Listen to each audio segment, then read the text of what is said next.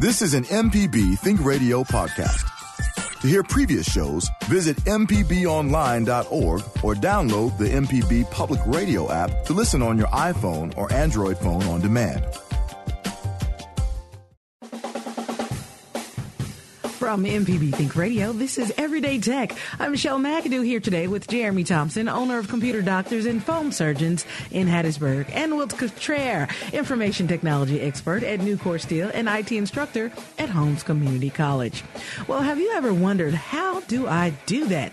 Well, today on Everyday Tech, we're going to tackle some of your everyday tech questions, from emails and social media to even those confusing home assistant devices. Plus, we're taking your personal tech questions.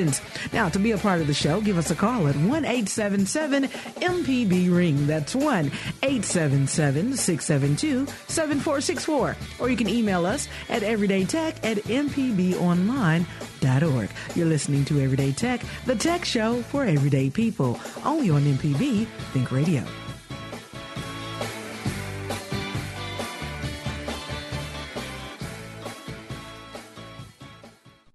Donating your change to MPB just got better. Visit mpbonline.org/support. Change donors are now change sustainers with instant benefits like passport streaming video and home delivery of our fine-tuning program. If you'd like to give a set amount every day, now you can. Donations are charged directly to your card, which means you can earn points and a tax deduction. Visit mpbonline.org/support and become an MPB change sustainer today. You're listening to Everyday Tech on MPB Think Radio. Good morning. This is Everyday Tech. I'm Michelle McAdoo here today with Jeremy Thompson, owner of Computer Doctors and Foam Surgeons in Hattiesburg, and Wilt Cottrell, information technology expert at Nucor Steel and IT instructor at Holmes Community College. Well, today on Everyday Tech, we're going to tackle some of your common everyday tech questions, things you think you know, but still have a few questions about.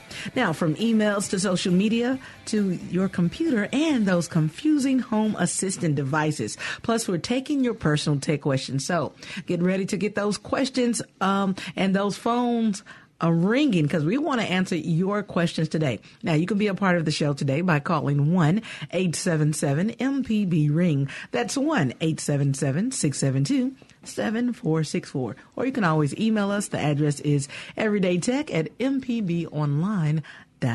Well, good morning, fellas. Good morning. We're fella this morning. Well, I think Jeremy's a little slow coming in with us. I was including Java because he had his headphones on. But, hey, there we go. Oh, yeah. I'm here. Hey, how's it going, guys? See, Java's going to be our resident fill-in. If you are out or Jeremy is out, I'm going to use my resident tech. I like it. Everybody needs a little cup of Java in the morning. I know. I didn't think about Kevin downstairs, our IT guy. Oh, my goodness. I just put that out there. Yeah, we got plenty of I've already been technological information. Savvy. I know. Been hollering at our new, Baron over there. He said he'll guest host with me one day. So hey, wow. we're gonna shake it up. Especially when we do social media tech, we're gonna definitely use him as a guest. That's a very good idea. Thank you, Wilts. All right. Well, today we're gonna talk about, and we want you to be a part of the show. Today we're answering questions that you talk about every day or you think you know. I'm talking about, how do you set up an email? How do you clear your email? How do you set up folders in your email? We're talking about, how do you set up an IG account? How do you set up a Facebook account? Questions on your computers. Any question you have that you may think you know the answer or should know the answer to, we're going to try to tackle today, because you think about it, those are things that people don't even talk about anymore. Lord, I hope I know the answer to it. I mean, you should know. No pressure here, Michelle. No. And if you're out there and you have a phone or you have a computer or you have a printer or anything that you have a question about, how do you do that? Or you're figuring out how do you set something up? I have the guys right here to answer all of your questions. So again, give us a call today at 1-877-672-7464. Well, we're going to get started, of course, with our hot topics of the week. And, of course, Jeremy's not here. I put this one in for him. But you could talk about this one, Wilts. Oh, yeah, the drone that they used to actually help the SWAT team in order to defuse an armed standoff. We're really starting to see where drones are used for a lot more than just for some really cool aerial pictures. There's so many applications that they can go in and assist with, and this is just one of those one of those examples you had on February 8th, a Denny's restaurant was the site of a nearly 12-hour armed standoff where a man started at 5 a.m. with a cup of coffee, but later he ended up pulling a gun on one of the employees there. And so, the police went ahead and deployed and utilized the drone in order to get around and to get some vision and to see what was going on, take pictures of the suspect. And, luckily it was able to actually assist in there. So we're seeing these things going from being in the toy aisle to being in the, in the tool aisle, I guess you could say. And I believe this story caught my attention because that is what we're talking about. I know Jeremy talks about drones a lot, but drones are really, really, I mean, they're making an impact on people's lives. They apprehended the suspect. No one was hurt. They got aerial pictures. They were using tear gas, and they wanted to make sure that they wouldn't hurt anyone else. They wanted to make sure to see exactly where the perpetrator was in the building, and the drone helped them do that. It also helped them to detect the tear gas. They were looking at thermal sensors and things like that. Mm-hmm. Excuse me. Yeah, I mean, that you said, there's so many options that are there. Again, improving vision, just making sure that you're doing the right things. Because, I mean, that's it. At the end of the day, I mean, I think if we had any law enforcement officers and those on here, I mean, ultimately they don't want anybody to get hurt. That's what they're out there for. Mm-hmm. And this is just an example of being able to use tools and technology in order to accomplish that mission. Also, the next story is really interesting. We actually talked about this last year. Remember, we were talking about, because we got wind of FedEx thinking about using, we were talking about drones. Yeah, Amazon talking about using the drones for packages. Now, get this. FedEx unveils a non-autonomous delivery robot. Now, today, they actually announced today that their new robot called FedEx SameBot, which could help make last-mile deliveries more efficient. They're going to roll it out later this year. Now, so experimenting with robots for short-range deliveries. What do you think about that? I don't know. I have to kind of scratch my head on this one a little bit. They're saying it's got about a top speed of about 10 miles an hour, and it's basically a battery-powered, kind of like a pedestrian-style robot, I guess, probably for your more densely populated areas. Right. They're going to use it first in their offices, in their building. So throughout their company, they're going to use the robot to send packages throughout different departments in FedEx. That's smart. Now, if it works right there, they're going to use it for other companies inside, like Nissan. It makes sense. Yeah.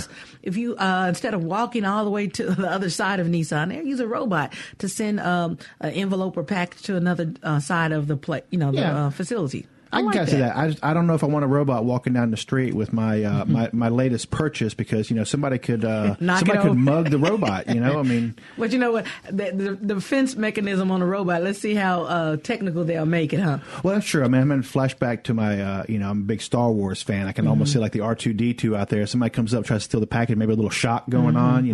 Shoot out a little safety net to put the perpetrators at bay. I don't know. It's interesting. It's really interesting where they're going with a lot of this. And then they said, like I said, if these trials are successful, they want to expand their services to other companies and retailers, eventually making robots a standard part of its same-day delivery service. So not like 2-day packages, but same-day delivery. So hopefully, like you said, people won't start like, I see a robot, let me just take the package, see what it is. I hope people, don't do that, but who knows? Well, people.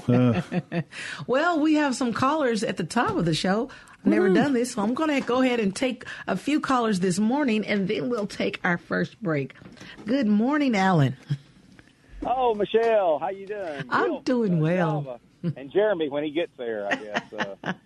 I need some help this morning, so I'm hoping y'all can help me. You guys know I tend not to be a big fan of upgrades and stuff, just because they always change the way I've already learned how to do things. But I ran that Malwarebytes anti-malware program the other day because I was getting some kind of indication I might have had a bug in my system, and it prompted me. It said you need to upgrade. Your system's out of date.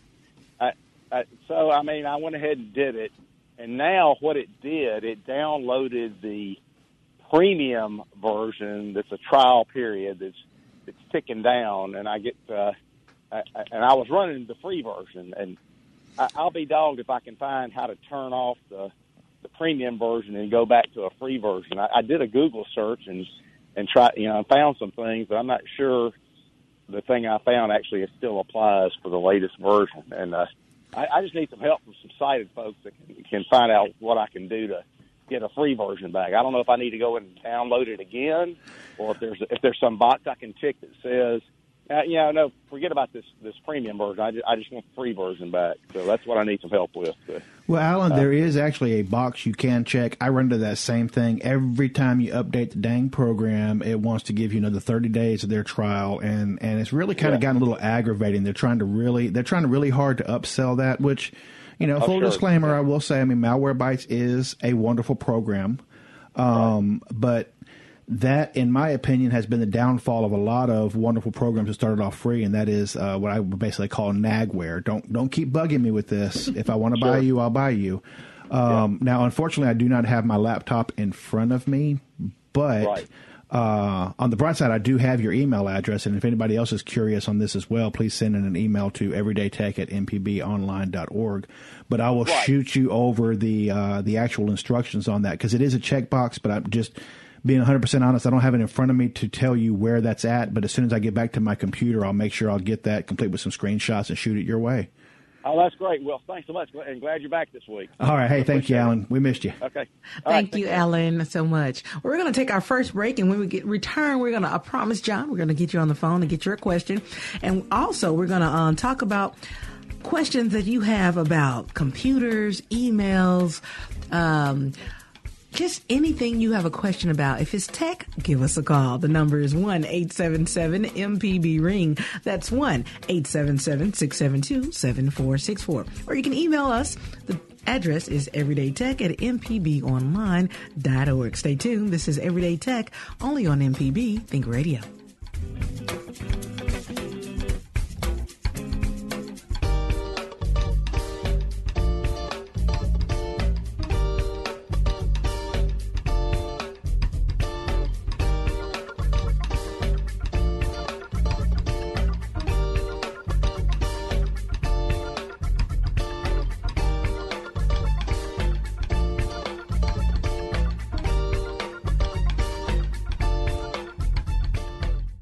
Can't get to a radio? Well, don't worry. MPB Think and Music Radio are available online and on our MPB Public Media app. It's simple. Just log on to our website at mpbonline.org to get started. This is MPB Think Radio.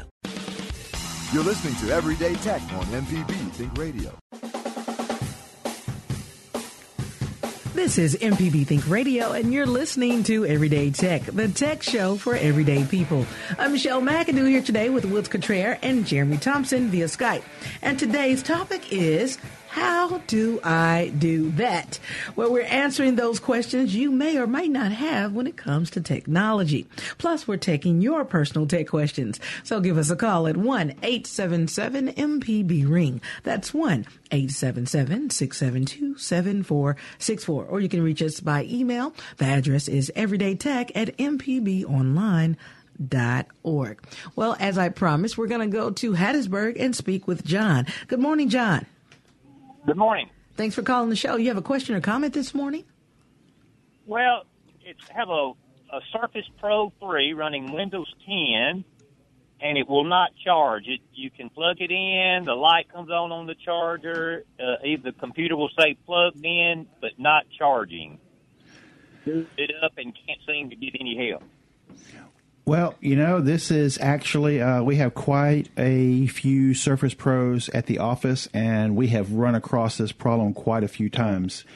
And usually what has actually ended up fixing it for us has been an update. And there are some specific updates that sometimes Windows Update does not grab properly. So what we had to actually do is go to the Microsoft site itself, Microsoft.com, and look specifically for Surface and whichever version of the Surface Pro you're running. So like say Surface Pro 3 updates. And there are some specific, and what they're called is firmware. It's actually for the hardware of the device that you have to actually download and install. So that's what we had to actually do to fix it, and that took care of it. Like I said, we were seeing that widespread across quite a few of our devices. And if you would like, for you or any other listeners running into that same kind of problem, if you will shoot me an email, I can send you at everydaytech@mpbonline.org. I can send you a specific link back to where it was that we found those drivers, and we'll get that taken care of for you. Because that was actually a software fix on the bright side. It wasn't anything broken on our Surface. It was actually just an update that was needed. All right. Well, thank you, John from Hattiesburg. Hopefully that will get you started with getting your computer charged. And I hate that. Oh, yeah. That was and again, we fought that thing. It was quite a while until we finally actually discovered that, because that was so aggravating. It's like, okay, you're plugged in, your light's on, you've obviously got power. The battery's not bad. Mm-hmm. Why are you not charging? And it was the way something, Windows is constantly putting out updates, and something with that hardware and that device just it needed an update. And is that the same, just say, with your phone and things like that? If you know your phone is, your charger is good, you just bought it. It's not an old charger. It's not frayed or anything. Right. If your phone is not charging, what else could it be? Well, sometimes that could actually be the battery itself. That's the thing with a lot of, especially with these smaller devices such as phones and tablets, they have much smaller batteries in there, and what will end up happening is, it's like with a lot of things. Eventually the life wears out of them just a little bit. I've had to replace quite a few batteries here recently. Jeremy kind of inspired me to learn how to do that. Mm. So, luckily on your phones, I know at least on your iPhone, you can actually go into settings and go to battery, and it actually has a battery health check. It'll tell you if your battery is wearing out. But you're absolutely right. You got to also look at the cable, if you have a good cable. What I usually tell folks before you actually assume that it's the battery going out, what you want to try to do is maybe if a friend has another cable, try it on another cable, try it on another plug or outlet, just to make sure you don't have a really simple problem, such as a bad cable or a bad, adapter. All right. Well, phone lines are lit up. We're going to go to Frank in Flowood. Good morning, Frank. Thanks for calling in this morning. Yeah, I just wanted to comment on the FedEx robot thing. Mm-hmm. That when I was going to Millsaps in the early 70s, I worked part-time at St. Dominic's Hospital. And they had robots there that went everywhere and delivered everything. They were called AMS carts. Really? Right. They had the medicine in them? Sometimes we delivered medicine, sometimes we delivered charts, sometimes we delivered surgical supplies, just whatever had to get from one department to another. You would spin the dial on the machine to tell it where it was going and push the button, and off it would go. It had their own elevators and their own tunnels, and when they got where they were going, they would sit there and beep until you took whatever they were delivering off and sent them off to the next place. That is extra. I have never heard of that, but that is really awesome. I've seen them. Do they use them still in the hospitals? I don't know. I try to stay away from hospitals these days. Amen. We'll have to ask the next show, see if they, Yes. Well, thank you, Frank, for that bit of robot history. I like that. Thanks for listening to the show. All right. We're going to move on to Mikey in Mobile. Good morning, Mikey. Hey, good morning. Thank you for answering for me, I hope. I know we're coming on the bottom side of hurricane season, but that's why we need to start thinking about it now, right? Oh, yeah, definitely. So drones, I'm particularly interested in drones because they might be applicable to a situation that I have. However, I also need a lot of schooling regarding electronics. Drones in and after hurricanes, can they be wind and solar powered? Backup electronics needed? What kind? Computers, phone, batteries, and what kinds of those? And if you purchase a new computer, a new phone, or batteries for wind and solar powered stuff, what kind of projected life expectancy? In other words, you don't want to buy something that's going to you want something that's going to outlive you, right? If you're in that situation, what kind of projected life expectancy for something you can buy now? Well, and that's definitely that's definitely relative. Oh, hey, I got Jeremy in here, which is Mr. Jeremy. Drone Expert. So why don't I let you take this one over? Hey. I'm going to pitch this one down to Hattiesburg. I had to ask, why do you want to fly a drone during a hurricane? Well, because I have a property that is prone to river flooding. Okay. Flying a drone in a hurricane is not a good idea. I think you're going to lose your drone. Drones are very lightweight, so when there's heavy winds outside, it's not a good idea to fly drones. So during a hurricane, not likely, not yet. After the hurricane, sure, no problem. As long as you're not within 5 miles of an airport, you should be safe to fly your drone and observe the damage. Regarding your other question about, I believe it was the batteries and how long to expect them to last, typically 3 to 5 years if you maintain them properly. Not for the drone itself, but to rework an entire electronics backup system. Can you use wind and solar power for that sort of a thing? I appreciate your answer, but I thought that it was pretty obvious that having lived through bunches of hurricanes, that it's, something that's built like a big spider ain't going to live through 100-something hour winds if that's happening. But what kind of computer, phone, and the battery backup? Will wind and solar do the battery backup that's necessary if you have been unfortunate enough to have been attacked by hurricanes? It would really depend on, it's like with a lot of things. Are we talking about smaller consumer grade? Are we talking about the very, very, that's a very open-ended. If you were willing to put thousands and thousands and thousands of dollars into something, you probably could build something up to the point of actually being able to support that. But if we're talking about some of these smaller consumer grade things, I think there's too many variables in there. Jeremy? Yeah, this is supposed to be everyday tech. We can't walk to the store and buy one of these. But as far as collecting the energy goes, wind, solar, whatever you're allowed to do, whatever legally you can do on your property safely, wind or solar, they both collect the energy. It's stored in batteries, so whatever kind of system you want to disperse that through, you can definitely set up. But it's definitely beyond the scope of what we typically discuss on this show. All right. Thank you, Mikey, for those interesting questions. Hopefully you will not be hit with a hurricane this year, and stay safe. We're going to move to Diane, who has a question about transferring files. How do I do that? Good morning, Diane. Good morning.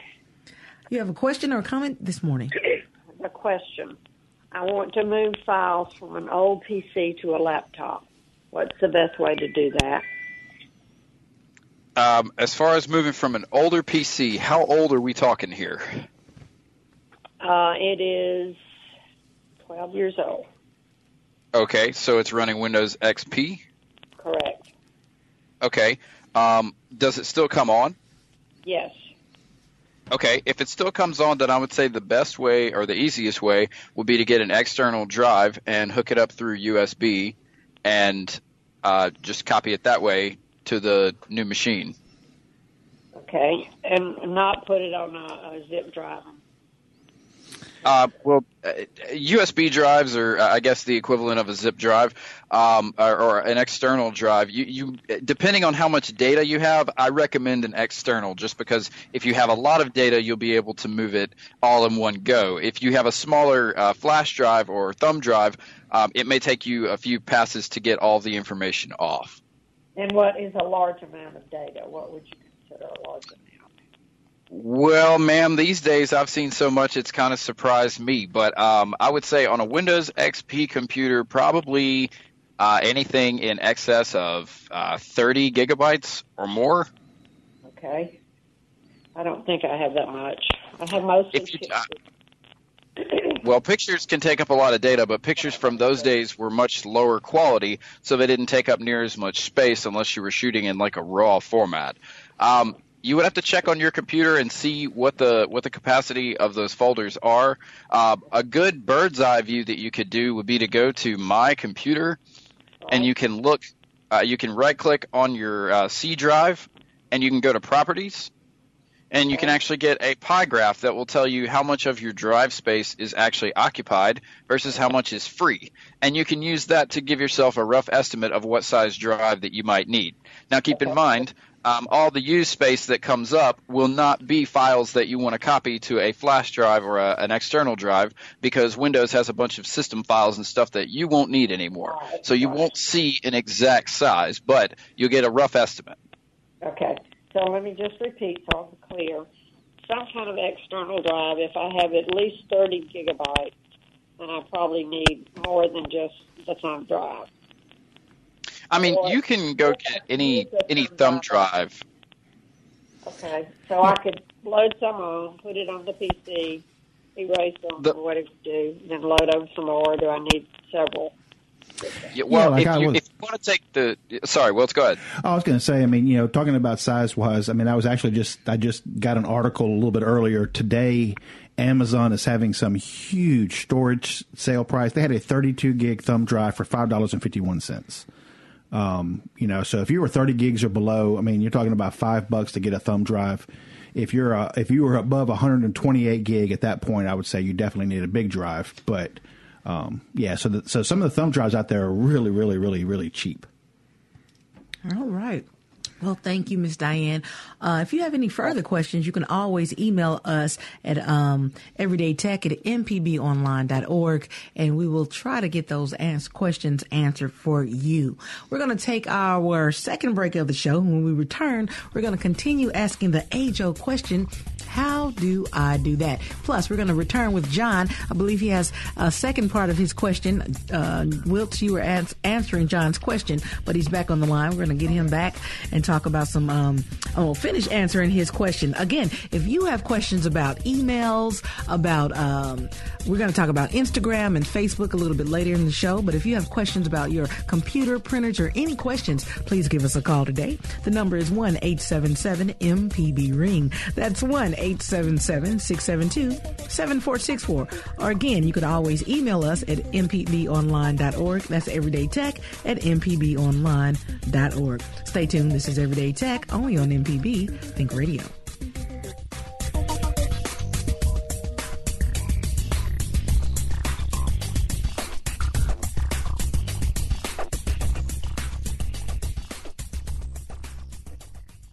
Running a business requires smart decisions every day. Make a good decision for your company today and reach MPB listeners through MPB program underwriting. For more information, go to mpbonline.org/underwriting. Donating your change to MPB just got better. Visit mpbonline.org/support. Change donors are now change sustainers with instant benefits like passport streaming video and home delivery of our fine-tuning program. If you'd like to give a set amount every day, now you can. Donations are charged directly to your card, which means you can earn points and a tax deduction. Visit mpbonline.org/support and become an MPB change sustainer today. You're listening to Everyday Tech on MPB Think Radio. Welcome back. This is Everyday Tech. I'm your host, Michelle McAdoo, here with our tech experts, Wilt Cottrell and Jeremy Thompson. Now, if you're just joining the show today, we've been discussing how do I do that? We've been tackling some of your common tech questions. We've had questions about computers. We've had questions about files. If you have a question about emails or anything that you think you know, but you really have a question about, give us a call. The number is 1-877-MPB-RING. That's 1-877-672-7464. Or you can email the show. The address is everydaytech@mpbonline.org. Well, before the break, we spoke with John, and he had a part 2 to his question. We're going to go back to John. Good morning, John. Thanks for calling back in. We're going to finish up with your question you had earlier. Okay, well, the Surface Pro 3 with Windows 10 and not charging, but the problem is it's not my device. Somebody brought it to me. And now the battery is completely dead. So what do I need to do? Come see Jeremy? Actually, we do not work on those because they are almost unserviceable. At this point, it would be best to contact Microsoft or potentially look at maybe getting another tablet. Those Surfaces are really nice. They run really well, but gosh, when they die, they are very difficult to work on. Unless it's like a screen replacement or something, we don't deal with it simply because a replacement battery may not fix it, and those parts are so difficult to get in hand that if we order one and we put it in and it doesn't work, we have to go through the trouble of sending it back, and it's just more cumbersome than we want to deal with, especially because we don't see that many of them. Okay, well, thank you a lot. Absolutely. Thank you, John. John. And just to give a plug for Jeremy, Jeremy actually swapped up and changed a screen out in a Surface Pro for us. So, yes, he does do that and does that very well, by the way. Shout out to Jeremy. Shout out to the Jeremy. Next, hey, guys, before we had a caller and we were telling him about flash drives, and Wilt said there was a big sale out there. I just wanted to caution everybody because there's two sales out there. One of them that looks like a really good deal, and it's not, and one of them looks like a really good deal, and it is. Yesterday I was at Best Buy, actually, and I looked over at the rack with the flash drives, and they had like a 5-pack of 16-gig drives. And I was like, man, that for $20, that's a good deal. And then I noticed that it said USB 2.0. Ew. So what we're experiencing right now is that a lot of people that manufacture just warehouses full of these flash drives are still trying to push them off because they still have stock to do that. So you need to be careful when you're buying a new flash drive. You might see one that's a really good deal, but it might be a USB 2.0 drive, and it's going to be slow as Christmas when it comes to copying files to it. Well, as fast as this year is going, Christmas will be here before we know it. But you're absolutely right. If you're looking at that metaphor doesn't work anymore, does it? We got or that simile doesn't work anymore. It's just going to be super slow copying your data and possibly reading it as well. A USB 3.0 or even 3.1 drive, which is backwards compatible with all the other versions of USB, so you should be able to use it even on an older computer, with rare exception, would be a much better deal than buying a 5-pack of USB 2.0 drives. Yes, indeed. And Jeremy, let me just be the first one to tell you, Merry Christmas, my friend. Merry Christmas. You guys are funny. We're going to move to Louisville, Kentucky, and speak with Chuck. Good morning, Chuck. Come in here and save us, man, from my bad jokes. Good morning, Chuck. You're on the air. You have a question or comment? Yeah, I'm in Independence, Mississippi. Independence, Mississippi. Okay. Okay. It's kind of a long question. I've been dealing with a 256-gigabyte SD card. I haven't been able to find any way to format that. I know you have to have a special program for anything over the 128 gigabyte. And what I was trying to do was format that or download a program into my Android that would help me format that file. Well, if you download the Windows file, it's a 4.4 gigabyte for the ISO Windows 10, and then I was going to use that to rejuvenate my computer to bring my laptop back around. Do you understand where I'm going? Yes. You would be much better off using a USB drive to do that, though. And I was trying to find a USB adapter that would go for the 256 gigabyte, and I haven't been able to find anything. Even any card readers, most of the 72-in-1s and everything, nothing will go for the 256. Okay, so if you're just trying to rejuvenate your computer, though, you don't need a drive of that size. Are you trying to actually run Windows off of this drive? I just want to, yes, I want to get, that's it also, where I'll be able to plug in the thumb drive to other computers and then open it up and have my RAM right there, the 256.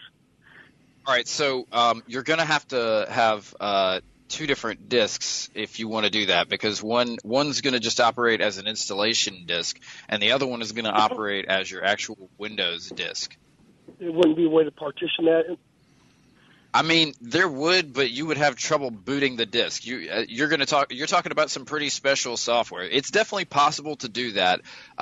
There are programs out there that will let you do multi-boot loaders on USB drives for Windows. Just Google multi-boot loader. They're out there. As far as doing it on a 256 gigabyte SD card with a USB adapter, I think you're just complicating things, my friend. I think you should get just a regular USB drive, and your experience will be much, much easier as far as getting the computer to recognize the drive and also being able to launch those multi-bootable USBs. I'm not saying you can't do it with that, but I'm saying it seems like it's more complicated than just using a USB drive. I downloaded the ISO program from Windows to my Android, but it's 4.4 gigabytes, and the Android platform won't deal with anything over 4.0. It has to be, because it's FAT32, EX32, anything over 4 gigabytes. I don't quite understand your question. Did you say you're trying to run Windows on your Android phone? No, I downloaded the Windows program. The ISO? Yes, onto my Android phone, and then I was going to transfer it with an OTG cable. So you don't have a computer that you can do any of this with? No, I don't. My laptop's down. I don't have anything else. Man, okay. You can do it that way. It's going to be kind of tough, man, because, see, the problem that you're going to run into is you have to actually burn that ISO onto that USB drive. You can't just put the ISO on that drive. You have to actually have a program that copies the files from the ISO to the drive. I'm not going to say it's impossible to do it with Android, but I'm going to say it's going to be tough. Yeah, Android only wants to deal with 4.0 or 4 gigs and under. Right, and it's just that the way that you're trying to do this, like that's. I don't think there's anything out there that does that. So if you want to build that and you want to sell it to people, you might have a really good idea in your hands there. Okay, I appreciate all your help. Thank you, Chuck. That was an interesting question. I was learning on that one. If I could just convert things from nerd to English here, an ISO is basically like taking a disk and putting it in a format that your computer can read and decode and burn to other disks. Okay, so what he was asking to do was have basically his drive cut in half so that he could use one part of it to install Windows, which would be how you would have to burn the ISO onto that drive. You would have to copy it with a special program. That way, when your computer sees it, it says, okay, this drive is used to install Windows.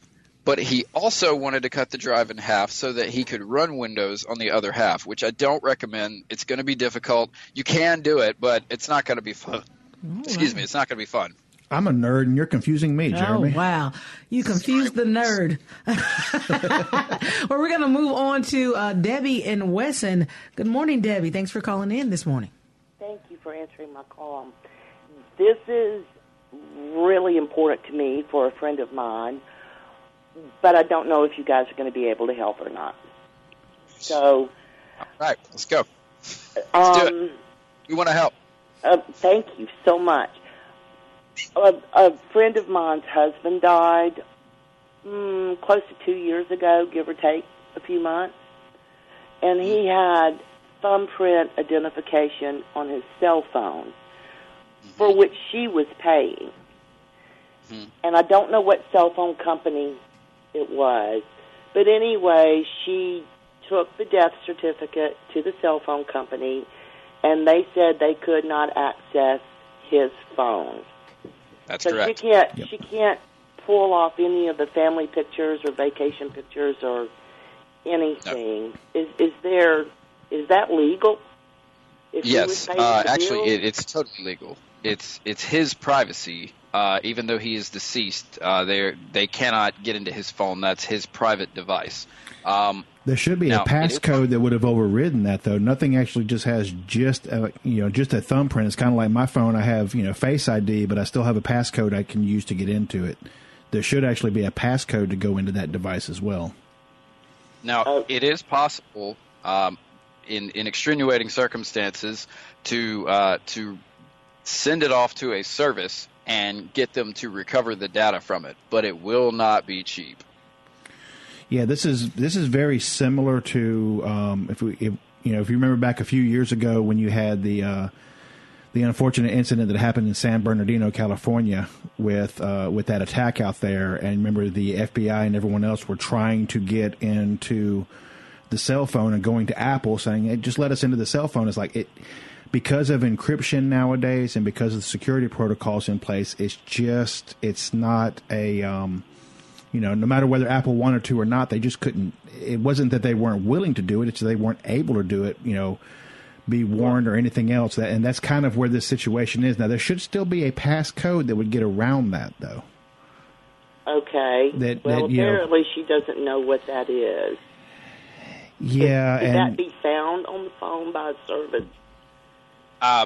Again, somebody's going to have to hack the phone in order to get past all of that stuff, and any attempts to do it as far as brute forcing, which means just sitting there and guessing the code, is going to lock the phone. Yeah, after 10 attempts on most phones, it's going to actually, if it sees 10 attempts to go into it, it's going to wipe it. You know, the same technology that is used to actually keep us safe from hackers and those who would do malicious things is the exact same technology that makes situations such as this very, very difficult, because I just, you know. So is there no way to plug that phone up into their computer and possibly be able to? And I don't know. I don't even have a cell phone. Generally, I'm so tech challenged, it's unreal. Yeah. The phone will not allow you to connect if you do not put the code in. You have to authorize that it is your device before it's going to allow you to access any data. I have had many people bring phones to me, be it deceased relative, forgot my code, what have you. They are getting, every year they get more and more difficult to break into. And I used to be able to get past codes and stuff, but even now, every phone is different. So it's possible there's a workaround, but it's not something we can tell you how to do. There is a service out there called Drive Savers. You can send the device to them. How do you spell that? Drive, D-R-I-V-E. Oh, Drive. Okay, Savers. Drive. Mm-hmm. Drive Savers. Okay. They can actually look at the device and see if they can get your data off. And if they can, they will let you know, and they'll quote you a price. If they cannot retrieve your data, they do not charge you anything. So it's worth looking into. And keep so in mind, Savers, is that like .com? Yes. Okay. And keep in mind, this service is rather expensive because these people are very talented.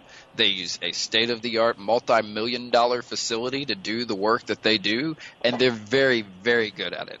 When you say very expensive, can you kind of give me a ballpark possible? Sure. We're looking Are we talking about thousands and thousands or tens of thousands or?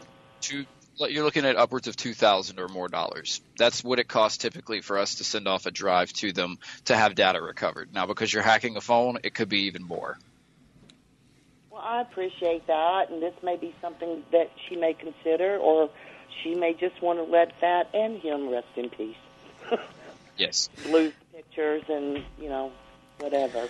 But yeah. I appreciate you taking the time to give me this information. Oh, yes, indeed. And this puts, this kind of brings up another really important piece to put onto that, and that is that, unfortunately, tomorrow or even the next hour is not guaranteed for any of us. When it comes to different computer devices and everything else, always make sure that someone else has, those passwords, be it that you keep it in maybe in a safe at the house, or maybe with a trusted friend. Same thing goes for your social media accounts and everything else. Facebook and the rest of them, you can actually set up for emergency recovery accounts to where somebody else, mine is set up to where my wife and my daughter and my best friend are actually able to unlock or get into my account should something happen to me. And same thing with my phone. My code is known, and it's saved somewhere to where something were to happen to me and somebody needed to get into it, they can actually still get into it.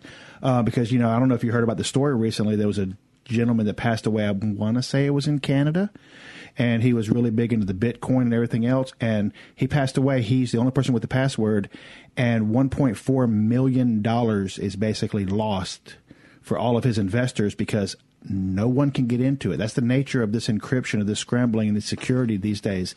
It is made to where it can't, the same things that protect us can actually harm us. And because he passed away, his wife is now, having to file for bankruptcy protection because all these creditors are coming back and saying, hey, that's our money. It's like, can't do anything for you. He has a password, and he's unfortunately no longer with us.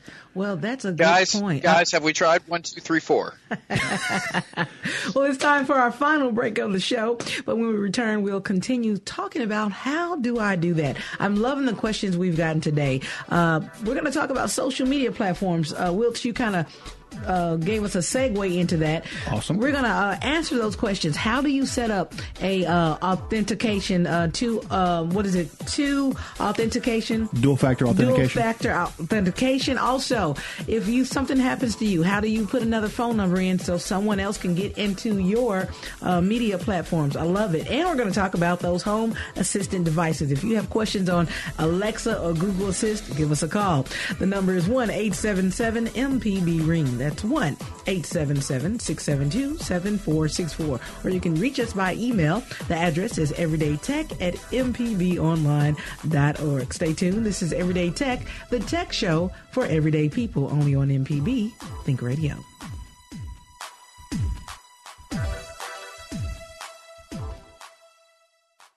MPB would like to thank Daniel, Coker, Horton, and Bell and the Mississippi Healthcare Alliance for underwriting MPB programs. Your company can be an underwriter too. Find out more. Go to mpbonline.org/underwriting to find out how. For moments in Black history, we recognize Flonzie Brown Wright. Flonzie Brown Wright was one of many Mississippians who helped pioneer the civil rights movement in the South and was the first African-American female to hold public office in the state since Reconstruction as election commissioner in Madison.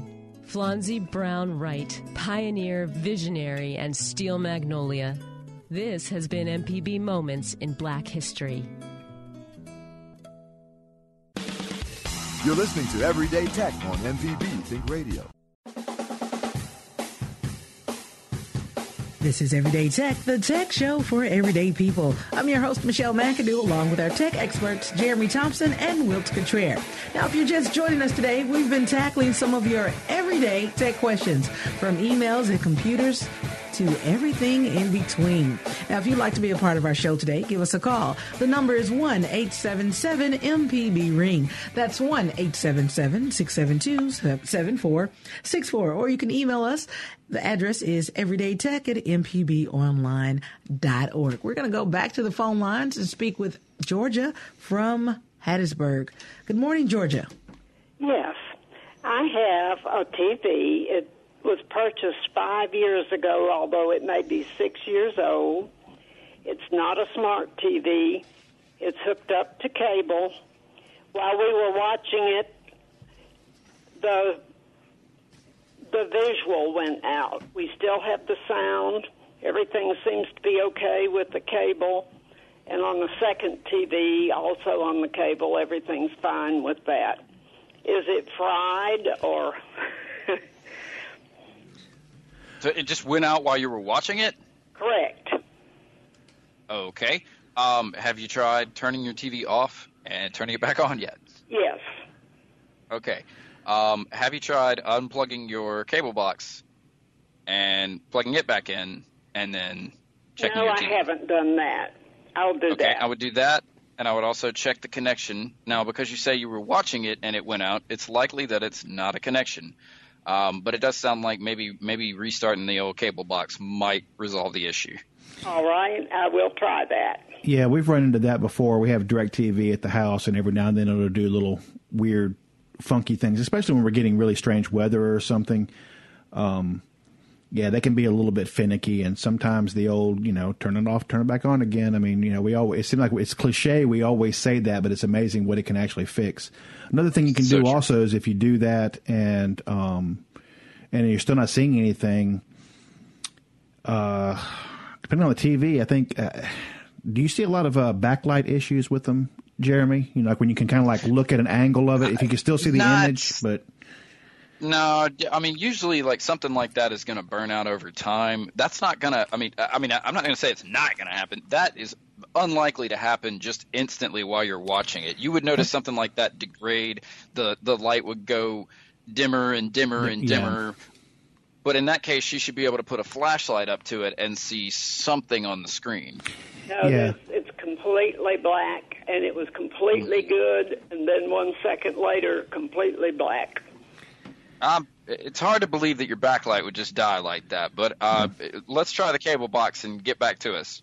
All right. Thank you so much. Thank you. Thank you, Georgia. Thanks for calling in. Hopefully that'll help your television come back to life. Next, we're going to move to Port Gibson and speak with our friend Linda. Good morning, Linda.